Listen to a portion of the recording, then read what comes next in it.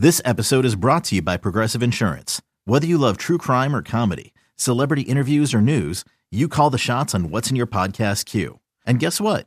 Now you can call them on your auto insurance too with the Name Your Price tool from Progressive. It works just the way it sounds. You tell Progressive how much you want to pay for car insurance, and they'll show you coverage options that fit your budget. Get your quote today at Progressive.com to join the over 28 million drivers who trust Progressive. Progressive Casualty Insurance Company and Affiliates. Price and coverage match limited by state law. When you need mealtime inspiration, it's worth shopping Kroger, where you'll find over 30,000 mouth-watering choices that excite your inner foodie. And no matter what tasty choice you make, you'll enjoy our everyday low prices, plus extra ways to save, like digital coupons worth over $600 each week. You can also save up to $1 off per gallon at the pump with fuel points. More savings and more inspiring flavors make shopping Kroger worth it every time. Kroger, fresh for everyone. Fuel restrictions apply. Another day is here, and you're ready for it. What to wear? Check. Breakfast, lunch, and dinner? Check. Planning for what's next and how to save for it? That's where Bank of America can help. For your financial to-dos, Bank of America has experts ready to help get you closer to your goals. Get started at one of our local financial centers or 24/7 in our mobile banking app. Find a location near you at bankofamerica.com/talktous. What would you like the power to do? Mobile banking requires downloading the app and is only available for select devices. Message and data rates may apply. Bank of America N.A., member FDIC. To the cheeseheads who want it fresh, and the ones who think Lambeau is a cathedral, this is Pax What She Said. Now, here's Perry Goldstein and Maggie Loney. Green Bay owned like every aspect of that game, from like the line of scrimmage to the time of possession, everything from there, from that first drive. Yeah, and I mean, I think we talked about like keys to success. One of the things you can't do is turn the ball over against this Chief defense. Packers did not do that. They played really cleanly. We talked about taking shots to open things up so your offense doesn't become one-dimensional. Packers did that in spades, had plenty of opportunities to do that. Really nice mix of run and pass, which we hadn't seen in previous weeks, a little bit against the Lions, but that's definitely picking up to just everything you wanted to see from this offense. And, you know, we can talk about maybe specific moments in more detail if you want, but just a lot of the decision-making, like the trust is so visible and evident there, not only with like Matt LaFleur and Jordan Love, but Jordan Love and all the receivers. Like you can tell that this is such a cohesive and supportive locker room when you have a 4th and 1 call and you throw it for 33 yards, you know, like these decisions into triple coverage, like crazy.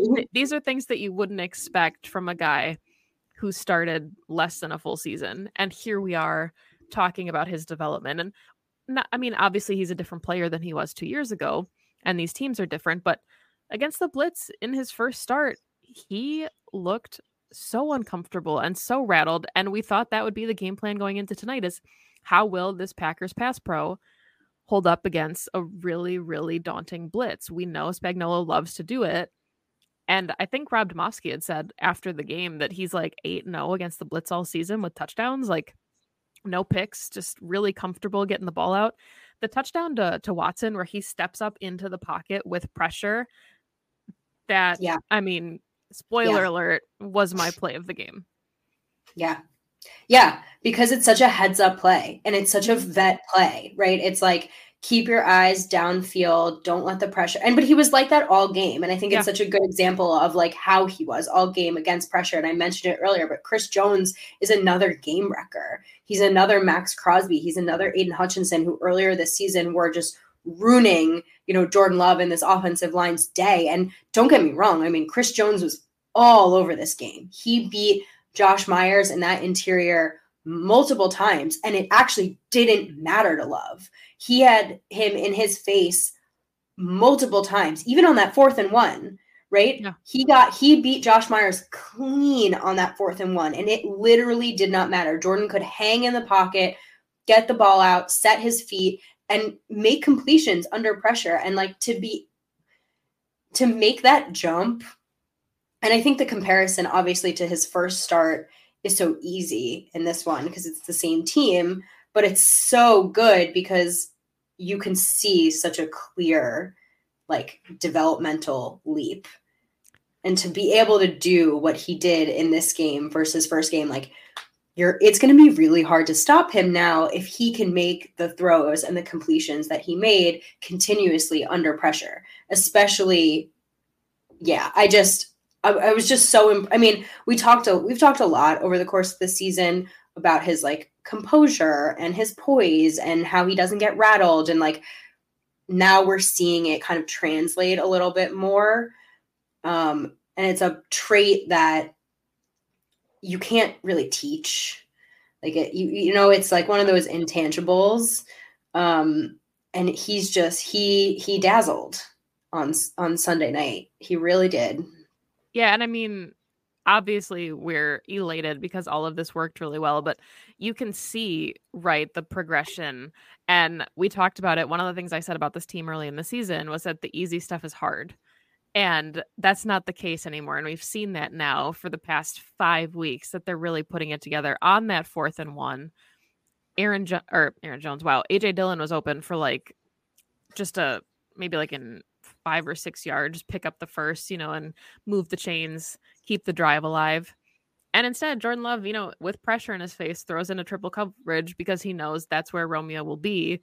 And Romeo has come up in those big moments before. So just really cool to see, not only is the easy stuff easy now for this team, but the hard stuff that didn't work for the first 8 games of the season is now working. And it's just another wrinkle for the Matt LaFleur offense. Matt LaFleur, who, by the way, now is 16-0, undefeated, still in the month of December. Yeah. Yeah. All the questions too about his accuracy, I feel like we can maybe put to bed at this point. Like, that was a drop in the bucket. The second Christian Watson touchdown, gorgeous. Put the ball only where your receiver can get it. He had so many of those. He's had so many of those over the last month, but I think especially in this game was an absolute showcase of his talent. I think you and I have always said, the arm talent is there. The arm talent has always been there. The arm angles are there. The strength is there. It's just practice, reps, getting out there. There's no replication. What's the word I'm looking for? There's just you have to have the game reps, the live game reps. So the other thing I wanted to bring up, and because I was doing the rewatch, there was so much can in this game. It was really the first time that I had heard of him checking at the line. And Aaron Nagler replied to me on Twitter, and he said he was going to ask Coach about it. So I'm waiting for Coach's answer. But it really felt like the first game where he was even given the luxury of checking at the line. Yeah. And so you're looking at an increased role too, and probably a confidence in your quarterback of making changes at the line. And I'm sure that they have first play. If it's not there, here's your second play. This isn't Aaron Rodgers getting to do whatever he wants. It's not what I'm saying. I'm just saying Jordan Love can read the defense, say, I'm not getting the look that I like. Now I get to go to the second, play that Matt and I have decided is the second play for this that we've called in.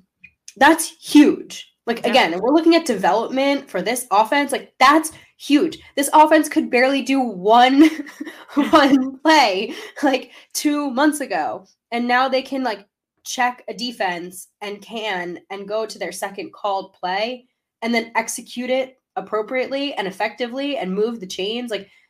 The exponential growth. And I'm just very impressed with QB1 for his ability to do that, especially, like we said, against a top 5 defense in the league.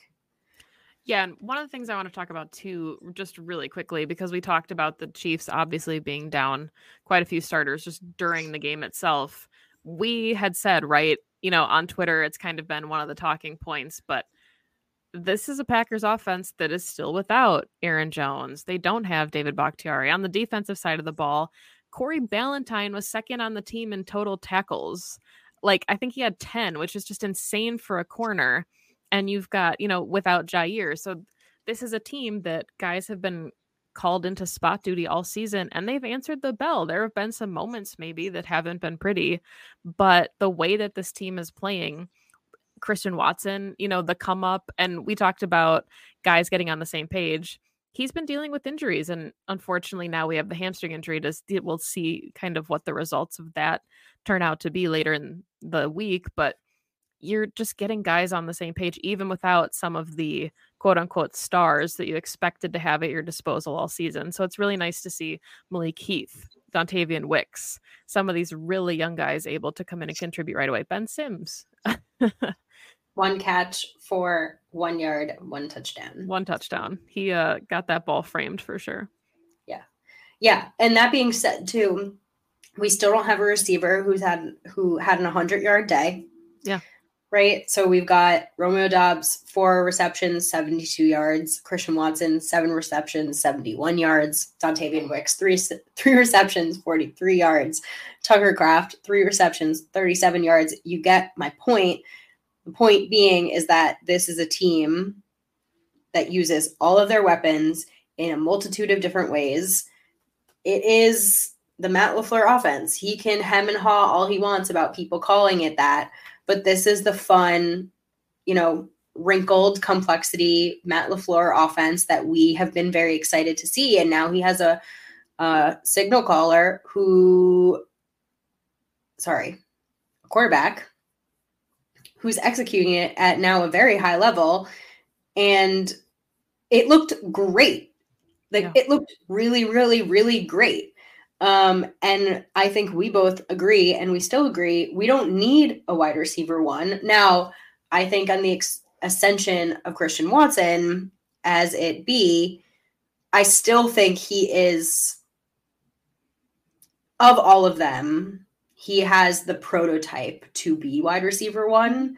And I think if he continues on this trajectory, he will be wide receiver 1. He hit over 4.5 touchdowns on the season last night. He cashed me some money on that bet. Thank you very much. But they don't need one. And I think that's something really fun about this offense that, you and I have always said, is that you spread the ball out and it stretches defenses because they don't know where to go. Yeah. And I mean, I think just like we can switch to the defensive side of the ball here in a second, but going back to kind of like what this team needed to do to win, we agreed that they had done just about everything the right way. But it's really interesting, right, to see kind of the difference from the team we saw in the beginning of the year when they could barely get anything going on the ground. They've got 9 rushing first downs and 15 passing first downs, 0 first downs by penalties. So, throw out any excuses about them moving the chains because of flags. They were doing this with the design of their offense, which makes it really impressive. 3rd down efficiency, 50%. That's fine. The 4th down, 100%. But I was personally surprised. It felt like the Packers had such control over the game that when it came out that it was like almost a 50-50 split exactly for time of possession, I was kind of surprised. And I know the Chiefs had some long sustained drives, but maybe it's the way that the Packers definitively capitalized. We had seen them settle for 3 so often that it felt like one of those games, right, where if it's going to come down to settling for 3, the Chiefs are going to eat them up. So for them to just put such a stamp on every drive and go down and end with 7 instead of worrying about 3 and worrying about, could the Chiefs come back? It was everything that we wanted to see this offense able to do. And I'm glad that the ball is getting spread around. It's fun to think about what this offense can look like when you have an Aaron Jones. And for everybody also talking about Patrick Taylor getting out of bounds, I firmly believe he was told to stay in bounds and burn clock. I don't think there was a world where they wanted him to go out of bounds on those 2 plays. Yeah. Yeah. To your point, I think you play any other quarterback and they go out of bounds. Yes, absolutely. Yeah. I think you play a very different style of offense, keep away offense when you have Patrick Mahomes on the other side. Same with the idea to punt away instead of going for the field goal there. My dad and I were debating in our text because he said the same thing. He's like, Patrick Taylor should have gone out of bounds. And I said, draining the clock. They're up. They're not trying to give Patrick Mahomes the ball back. He was like, why they punt? They should have take the points. I'm like, you missed that field goal and you give Patrick Mahomes amazing field position there. No way. At least 3. It's at least 3 points. It's at least 3. To your other point, they're not leaving points on the field anymore. Right. And that is so huge. And the fact that the only thing that backed them up or slowed them down was their own self-inflicted penalties, you know, I'll take it, right? Like, again, against the third best defense in the league, only they stopped themselves. And it did really feel like they dominated this entire game.